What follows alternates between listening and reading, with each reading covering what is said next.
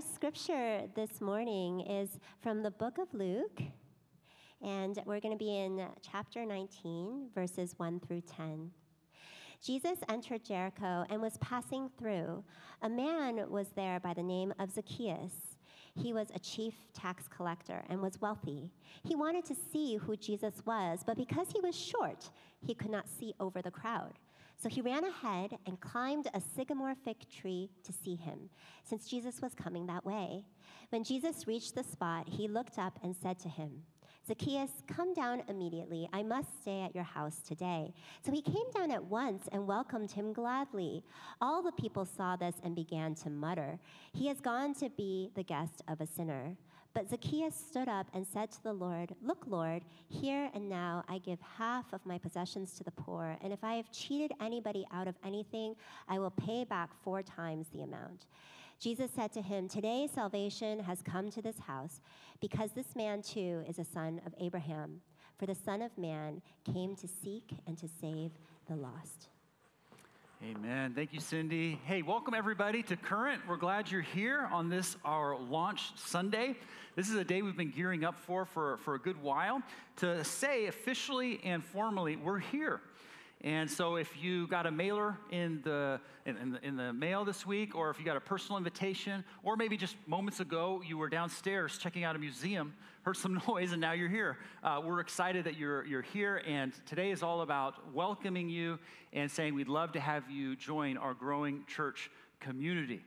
Well, I was thinking about today and what we could focus in on from the scripture, and I felt led to look at this Luke chapter 19 text, and then I came across that there are actually many biblical scholars who believe that this text really epitomizes what Jesus is all about. I mean, think about that for a moment. In the scriptures, we have a lot of accounts, teachings, interactions Jesus had with any number of folks, but it's this one that a lot of biblical scholars say really epitomizes what Jesus is all about. And I thought about that. I was like, okay, I was already thinking about this text, but then when I discovered that, I'm like, all right, we really need to look at this text, because in short, if there's anything we want to be about as a church, it's what Jesus is about. Jesus came to establish a community on his love. And his love is so incredible in that it was shocking and it was messy in a good way, as it was also very beautiful and powerful.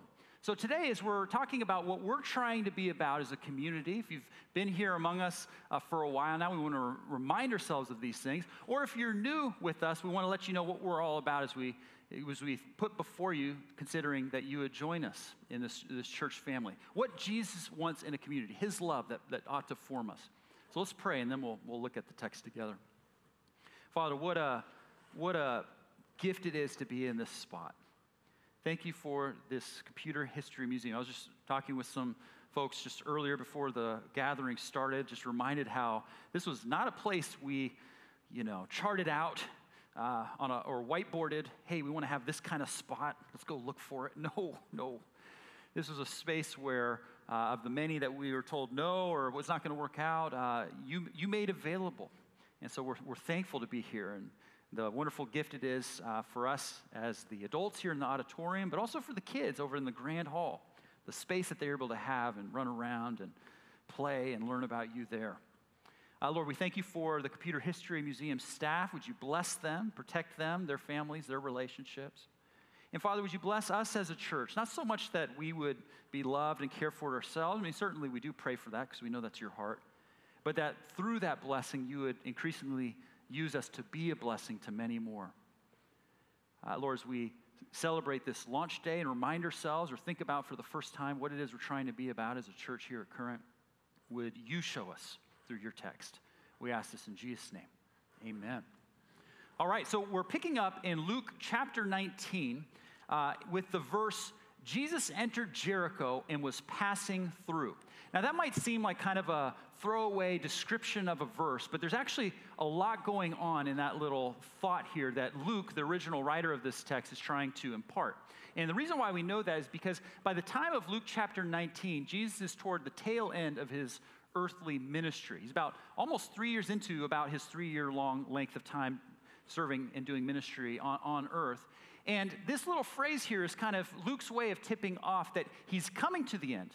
When it says he's walking through Jericho, passing through, he's on his way resolutely for Jerusalem, where he had been up until this point starting to predict more and more in increasing manner with his disciples or his main students that he was going to go to a cross and be killed, crucified, and ultimately be raised again to life. He had been talking about this so much and so just explicitly that even some of his disciples, including Peter, kind of his main disciple, would take him aside and say essentially to him, geez, you can't be talking like this. Like, you've got a crowd following you. People are into you. People are wanting to be about you, and this movement is starting to take off. Don't you go talking about how you're going to die. Like, what good does that do? In fact, there's one text in the scriptures where it says Peter rebuked Jesus in that. I mean, could you imagine Peter thinking about the scriptures later? Oh, yeah, I rebuked the Lord that one time. Remember that? But Jesus, in response, said to him and on these other similar occasions, hey, this is how it has to be. Don't you understand? This is precisely why I came, to go to the cross, to die for the forgiveness of sins of all who would receive me, so that everybody can come into my family who would have me. And so this is what Luke is trying to say when he's in this little throwaway verse of saying, hey, he's heading through Jericho on his way ultimately to Jerusalem, that Jesus is in the precious last few days of his life. So therefore, we ought to be especially all the more leaning into what's going on, what's he about? Jericho was a bit of a bustling trade of a town. It sat right in the intersection of 3 continents, so there's a lot of trade going on there. It's also worth noting that Jericho was a bit of a religious town. It was a commuter town for religious priests. So religious priests and Levites of the tribe of that, who would do the religious rites, would live in Jericho and commute to Jerusalem to perform the ceremonies and then come back at the end of the day. So that's really important as you think about these crowds that begin to form. There's a higher concentration in these crowds of religious leaders and whatnot. Well, we're told all of this in just that little verse. Luke is kind of tipping us off. And then we're introduced to this man named Zacchaeus. Zacchaeus, this wee little man, if you grew up in church with the song. Zacchaeus we're told, was a tax collector. In fact, actually, we're told more. He was a chief tax collector. And Luke adds, was wealthy. Biblical scholars tell us that was kind of a redundant detail. If he had been a tax collector, let alone a chief tax collector, of course he would have been wealthy. If you were here with us a few weeks ago, we talked a little bit about the tax collecting system. It was basically a farming system that the Romans had set up back in the day. Whenever they conquered people groups, they would exact taxes from them. And in order to avoid those people groups getting mad directly with them, they would try to raise up tax collectors from within a people group so that they were so shrewd about this, so that the people group would be mad at their own people collecting the taxes. And what they would do is with these tax collectors that they kind of pulled out from these conquered people, they would tell them secretly the amount that they expected them to raise for taxes to be given back to Rome. And then say, hey, you go out with all the political and military might of Rome and raise these taxes. And to sweeten this deal for you, you can go ahead and raise whatever more on top of that you feel like you can and collect that for yourself. Well, all of these tax collectors were wealthy, and it was all just a sign of their greed. They're just wearing it. And so all the people were more than just a little bit salty towards these guys. And Zacchaeus was the chief tax collector, meaning he was public enemy number 1. We're also told that he was short, or maybe vertically challenged in today's translation. I kind of think, this is a crook of a guy, arrogant, shrewd. I kind of think of a Danny DeVito mobster character. You know what I mean? Like that's the kind of guy, if you can picture it, this Zacchaeus was. Well, Zacchaeus heard that Jesus was coming through Jericho, and he figured, I want to go see this guy. I want to go see what this is about. Crowds started to get around Jesus, and Zacchaeus had to figure all of that out. We don't know. We're not told. Luke doesn't give us the information for why Zacchaeus wanted to go do this, but we can guess. Jesus had a reputation at this point for being somebody who cared for the poor, who cared for the brokenhearted, who was known for carrying out miracles, teaching with authority, but he was also known as a friend of tax collectors and sinners. And so Zacchaeus almost certainly was thinking, I wonder what this guy's about. This religious figure that everybody's trying to be around. He's known as a friend of tax collectors. So Zacchaeus wanted to go see this guy as he was passing through Jericho. And we're told he tried to get so he could see him, but he couldn't see over the crowd because he was short. Cindy and I have this Bible that we used to read to the kids when they were a little bit younger called the Storybook Bible. It's written by, Sally Lloyd-Jones, if I'm saying her name correctly. It's a great book, but she kind of retells some of these stories in her own words for the sake of kids. And at one point, she's telling this story of Zacchaeus, and she has the insight of how almost certainly people would have seen Zacchaeus on that day, no doubt would have known who he was, despised who he was, and purposely made it hard for Zacchaeus to see Jesus.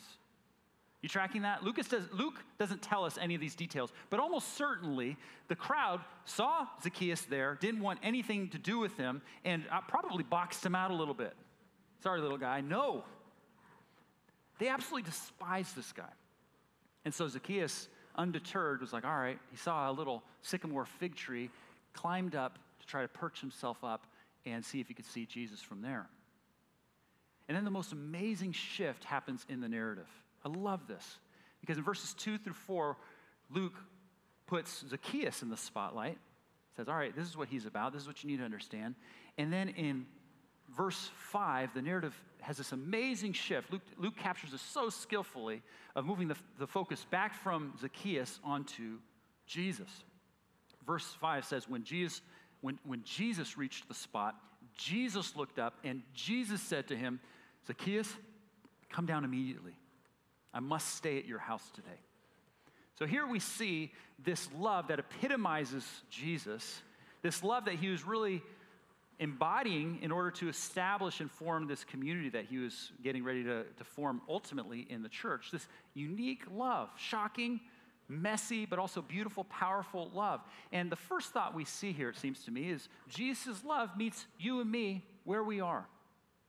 His love meets us where we are. I mean, are you taking in this scene? It's kind of comical if you think about it. I mean, literally, Jesus is standing at the bottom of a tree looking up at some dude that everybody hated, knew without a doubt, and in front of everybody, all eyes on him, he says, Zacchaeus, calls him by name, meaning he knows everything about this guy, just as everybody else does, and says, I've got to come to your house today.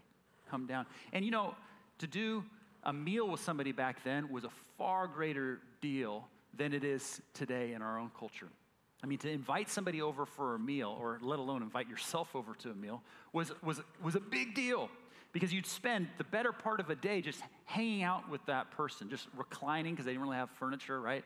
Hanging out, getting to know each other. And essentially what you're doing, culturally speaking, was linking your story to theirs, becoming associated with them.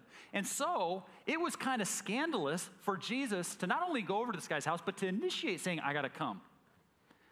I mean, it would be scandalous for anybody to have done that with Zacchaeus back then, let alone a religious figure. So it's no wonder in verse 7 that all the people were told, and remember, a good percentage of these people were probably quite religious.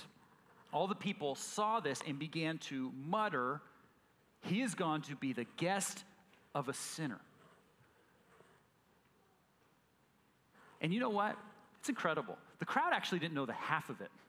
I mean, we know what's going on with the crowd. They're ticked off at Jesus for doing this. How could you go to this guy who's a sinner? How could you associate yourself with him? But they didn't even get half of it. It's even crazier than that. Because Luke at the beginning is tipping off for us, not only is Jesus going over and spending some time with this guy, he's spending some of his precious little time left with this guy. And he says, Zacchaeus, I must come to your house. This is what epitomizes the love of Jesus. This is absolutely central to what Jesus is all about. His love is a love that meets you and me where we are. Because let's just cut to the chase. What the scriptures are exceedingly clear about, even if you just take the Gospel of Luke up to chapter 19, let alone all the rest of it, what the scriptures are exceedingly clear about is of anybody in this story that we probably should relate to, it's to understand that we are Zacchaeus. Jesus at one point even said, I have not come for the healthy, I've come for the unhealthy. And what he was saying underneath that thought was, and that's everybody who recognizes they have a need. We are Zacchaeus. And that's the wonderful good news of Jesus, is that his love extends to you and me. We are all selfish. We all live with greed. We all live in ways that hurt others, including those we're close to. We all don't deserve God's love, but God, through Jesus, meets us where we are. No matter your past, no matter if you think you're beyond the pale, no matter if you think God just puts up with you, God loves you with the same personal and intimate love that Jesus extended to Zacchaeus on that day. The question is, have you received that love?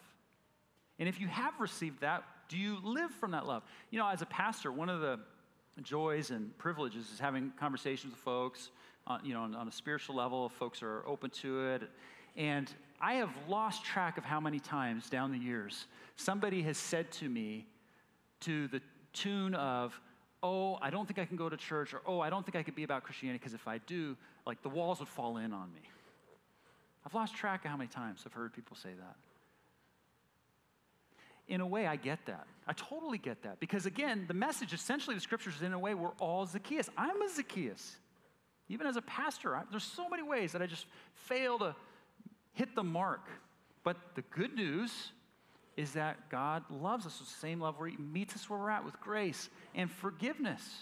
And make no mistake, in this text, it's clear, Jesus is the one taking the initiative. I mean, I get that Zacchaeus perched himself up on that tree. But really, Jesus is the one who went to that tree, looked up, and said, come down because I've got to go to your house today. You know, the crowd, as I said, was ticked off. You know, they muttered, this man has gone to be the guest of a sinner. You know what the crowd wanted? The crowd wanted judgment. The crowd wanted Jesus to put Zacchaeus in his place, right? They wanted him to call Zacchaeus a sinner. They wanted Jesus to call Zacchaeus a crook, greedy, and all that sort of stuff, to let him know that he wasn't living up to God's standard. But you know what Jesus is doing in this story? If nothing else, is he wasn't just saying that it's okay for me to go to this house. He was saying you ought to celebrate that I was going to this house, religious folks. This is why I came. I'd love to do a little bit of a thought exercise with you. Let me ask the question, do you think Jesus was okay with Zacchaeus' lifestyle, for him being a crook, for him swindling folks? I mean, the answer to that is of course not. I mean, if anything, the scriptures teach us that Jesus had a higher standard of morality and for ethics than the crowd did. I mean, in his most famous sermon of all, the Sermon on the Mount, Jesus essentially goes throughout some of the Old Testament commandments and saying, hey, you've heard it written this way and that. Well, I tell you, and kind of added nuance to it. So for instance, he said, you've heard that thou shalt not commit murder. But really, when God is saying that, that means don't even harbor hatred in your heart. Because when you go there on the continuum of like to murder, you're moving in the direction of causing harm to others. And then he said, you've heard it read, do not commit adultery. And he said, when it comes to that, you need to understand that when you, not even on the continuum of committing adultery, if you just do it in your heart, if you look lustfully, you're devaluing another person, you're hurting relationships. And then he said, don't judge. When you judge, it's as if you are seeing just the speck of sawdust in the other person's eye, when the reality, when you're judging, almost certainly you have a log in your own. I mean, if anything, Jesus had a higher standard of morality and ethics than the crowd, and yet he doesn't go there with Zacchaeus. And you know why he doesn't go there with Zacchaeus? Because if he went there with Zacchaeus, not only would Zacchaeus be left not standing, no one in the crowd would be left standing either. Because no one lives up to that. No one lives up to God's standard. Do you think Zacchaeus would have had the life transformation that he goes on to have in this text that we'll consider here in a moment? Do you think he would have had that if Jesus had just come in like the crowd wanted him to? Let me ask you, have you ever had someone come up to you and be like, hey, you're a sinner, you're a crook, greedy, I see all that, you're selfish?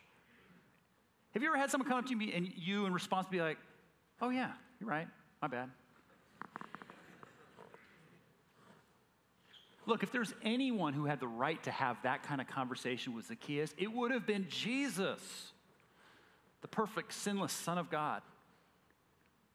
And yet he didn't go there. What did he do? Instead, Jesus overwhelmed Zacchaeus with his love, met him where he was. And it's interesting, Luke doesn't give us any mention of Jesus having some sort of discussion with Zacchaeus after he got to his home, like, hey, now that I'm here, we need to talk about some stuff. Zach, can I call you Zach? Let's go talk about some stuff. he may have had some sort of conversation, but all indication shows that he did not have that conversation. He just goes to Zacchaeus' house. And cutting through all the noise, including the noise of the crowd that just wanted to bring judgment on him, cutting through all that noise, Jesus says, I love you deeply, son.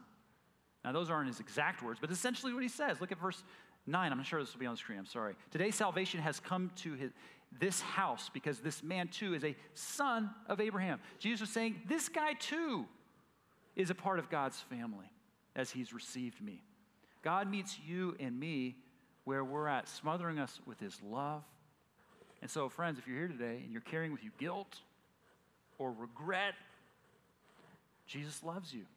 He wants to call you son and daughter. He does call you son and daughter. He knows your past, but he loves you. He offers forgiveness and grace. That's the first thing we see. Jesus was unmistakably clear here, is that his love, God's love, meets us where we're at. The second thing we see here is that it's by his love that we don't remain where we are.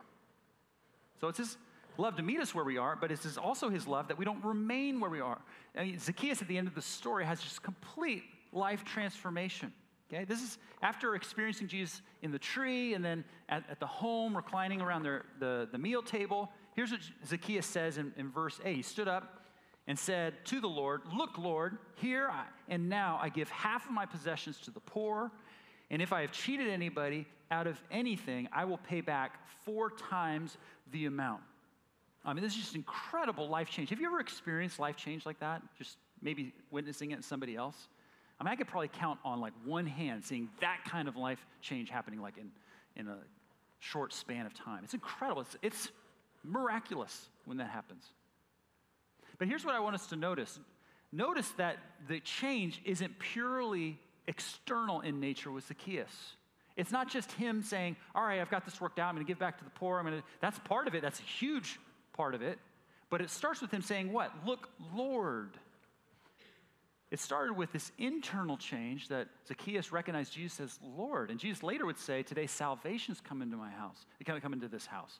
It's seeing Jesus as Savior and Lord, seeing Jesus as his need and his leader and saying, okay, I want to commit my life to living for you, Jesus. And so out of that, Zacchaeus has this external change. And that's what I believe is kind of the point here. It's external change comes out of internal change. We change from the inside out often. You know, this is the way we've thought about it here at Current down the years. I want to remind ourselves, if you've been coming here for a while, I want to share with you, if you haven't considered this before or looking at what we're about, it's really easy for any group of people, but let's stick with churches right now, to have this continuum of first you got to behave, then you got to believe, then you can belong. Okay, you tracking with that? It's like this continuum of community into community is, okay, behave, and then believe, and then you can belong. So the behave part is what the crowd wanted with Zacchaeus. Like, you know what I mean? Like, hey, get your act together the way we want it to be together. And then we'll share the message with you, kind of the way we see it. And then secret handshake, you're in, you belong. But Jesus flips that on its head. And what we've thought about it here is it's belong, believe, become. Belong, believe, become. This is what Jesus was doing, not just with Zacchaeus here, but with his disciples, his main students. I mean, when Jesus first called his disciples to be a part of them, be part of what he was about, he went up to them and said, follow me. He never once said, hey, you got to follow me. But before you do, I need you to just do some stuff, clean some stuff up, and then you can be about me. In fact, one of his disciples was this guy named Matthew, or Levi, also known as Levi, who was a tax collector, who was straight up sitting at a tax collector booth when Jesus went up to him and said, follow me. I mean, it's incredible. And a couple weeks ago, we talked about how Jesus sent out these same disciples on this short-term mission trip to go share the gospel, to go heal and do all these things out away from Jesus on their own for the first time. Well, you know what's interesting about that? He sent them out before they even got to the place where they articulated that Jesus was Messiah. I mean, Jesus said, hey, come and be about what I'm about. Belong first. And then believe. We already talked about this. It's the Lord and Savior thing here. Zacchaeus said, you're the Lord. Jesus said, today's salvation has come into the house. looking to Jesus for your need, looking for Jesus as leader of your life, and then become. And the become part is this inside-out life transformation that happens over time. And you know what's interesting about that is just look at the disciples again. I mean, that same Matthew, Levi, tax collector who became a follower of Jesus, a disciple of Jesus, would go on to live such a life that he'd ultimately be martyred for telling about the love of God through Jesus. It's incredible. And that's what Jesus is doing here. Oh, by the way, I love how the team found the word love in there. Isn't that cool? This is like t-shirt iteration 2.0, right? I forget, 3.0?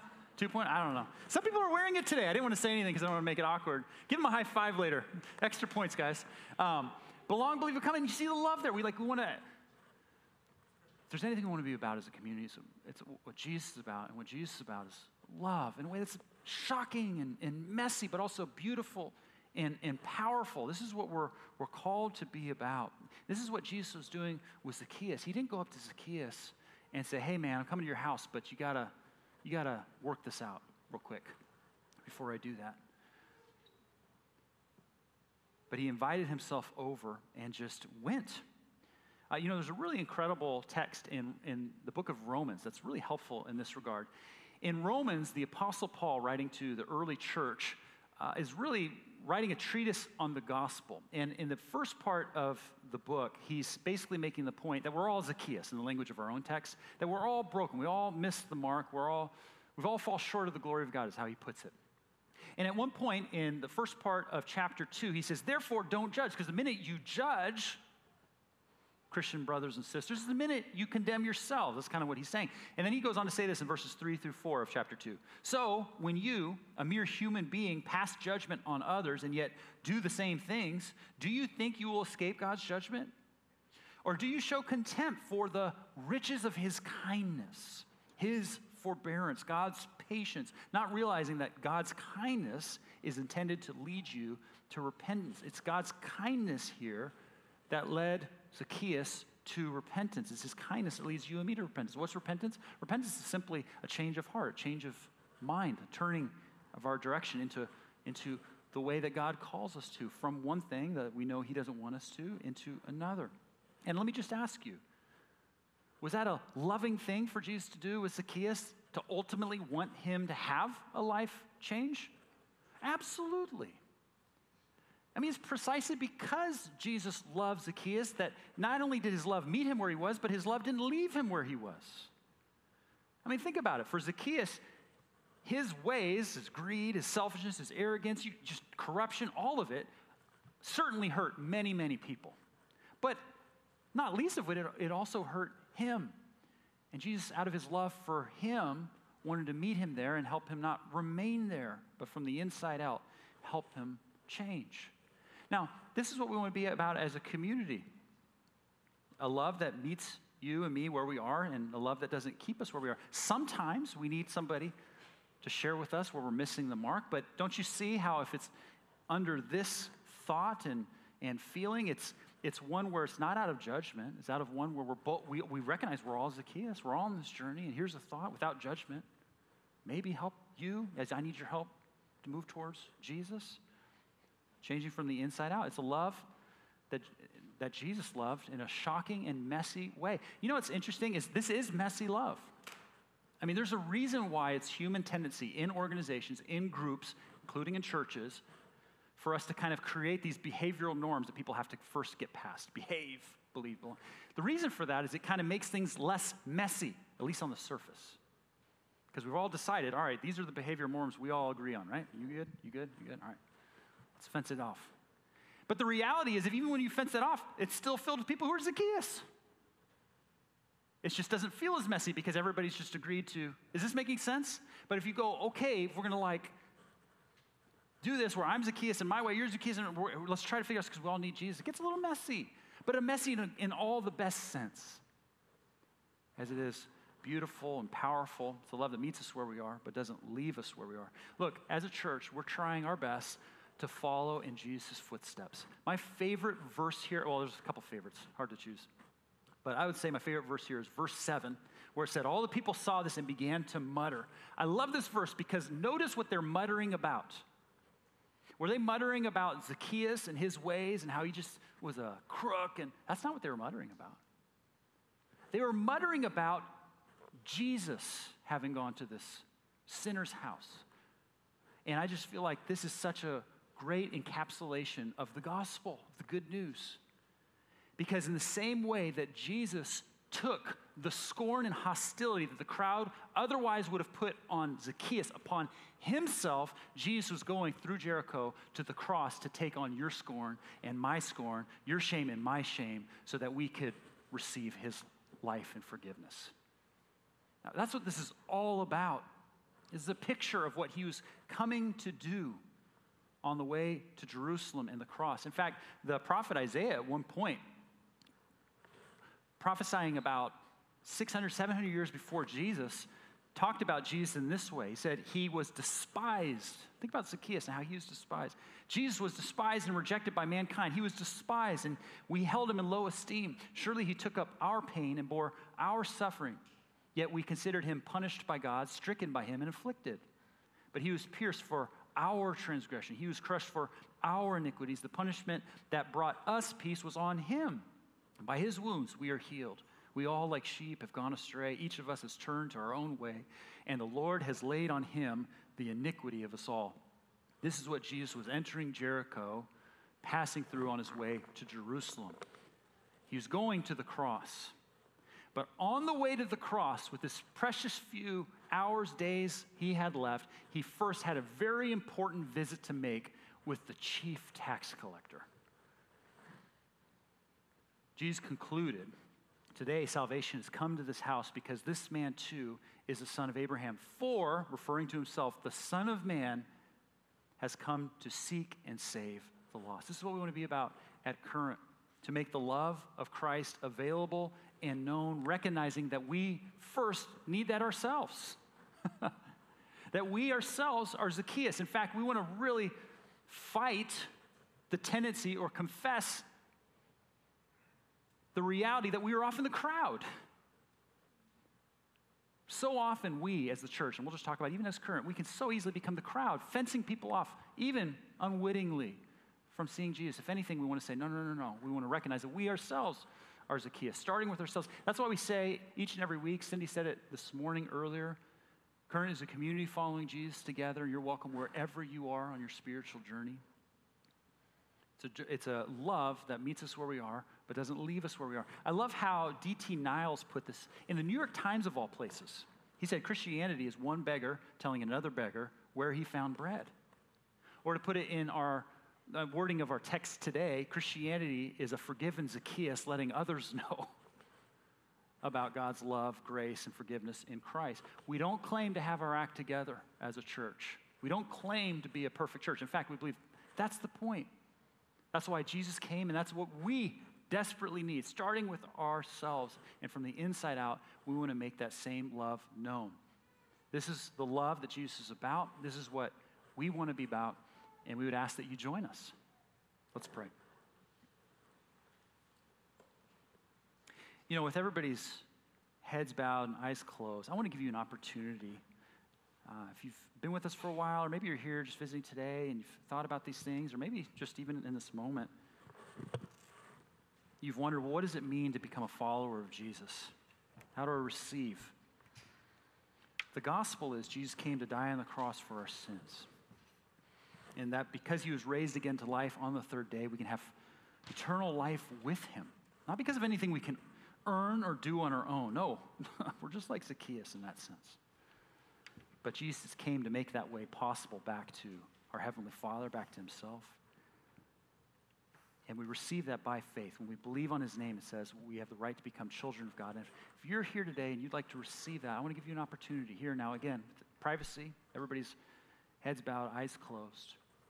You can raise your hand to receive that. Of course, it's not the raising of your hand that saves us. It's the decision we make in our hearts, but I will see it and I'll pray for you. If you'd like to receive Jesus, yes, I see hands. Yes, more hands, yes.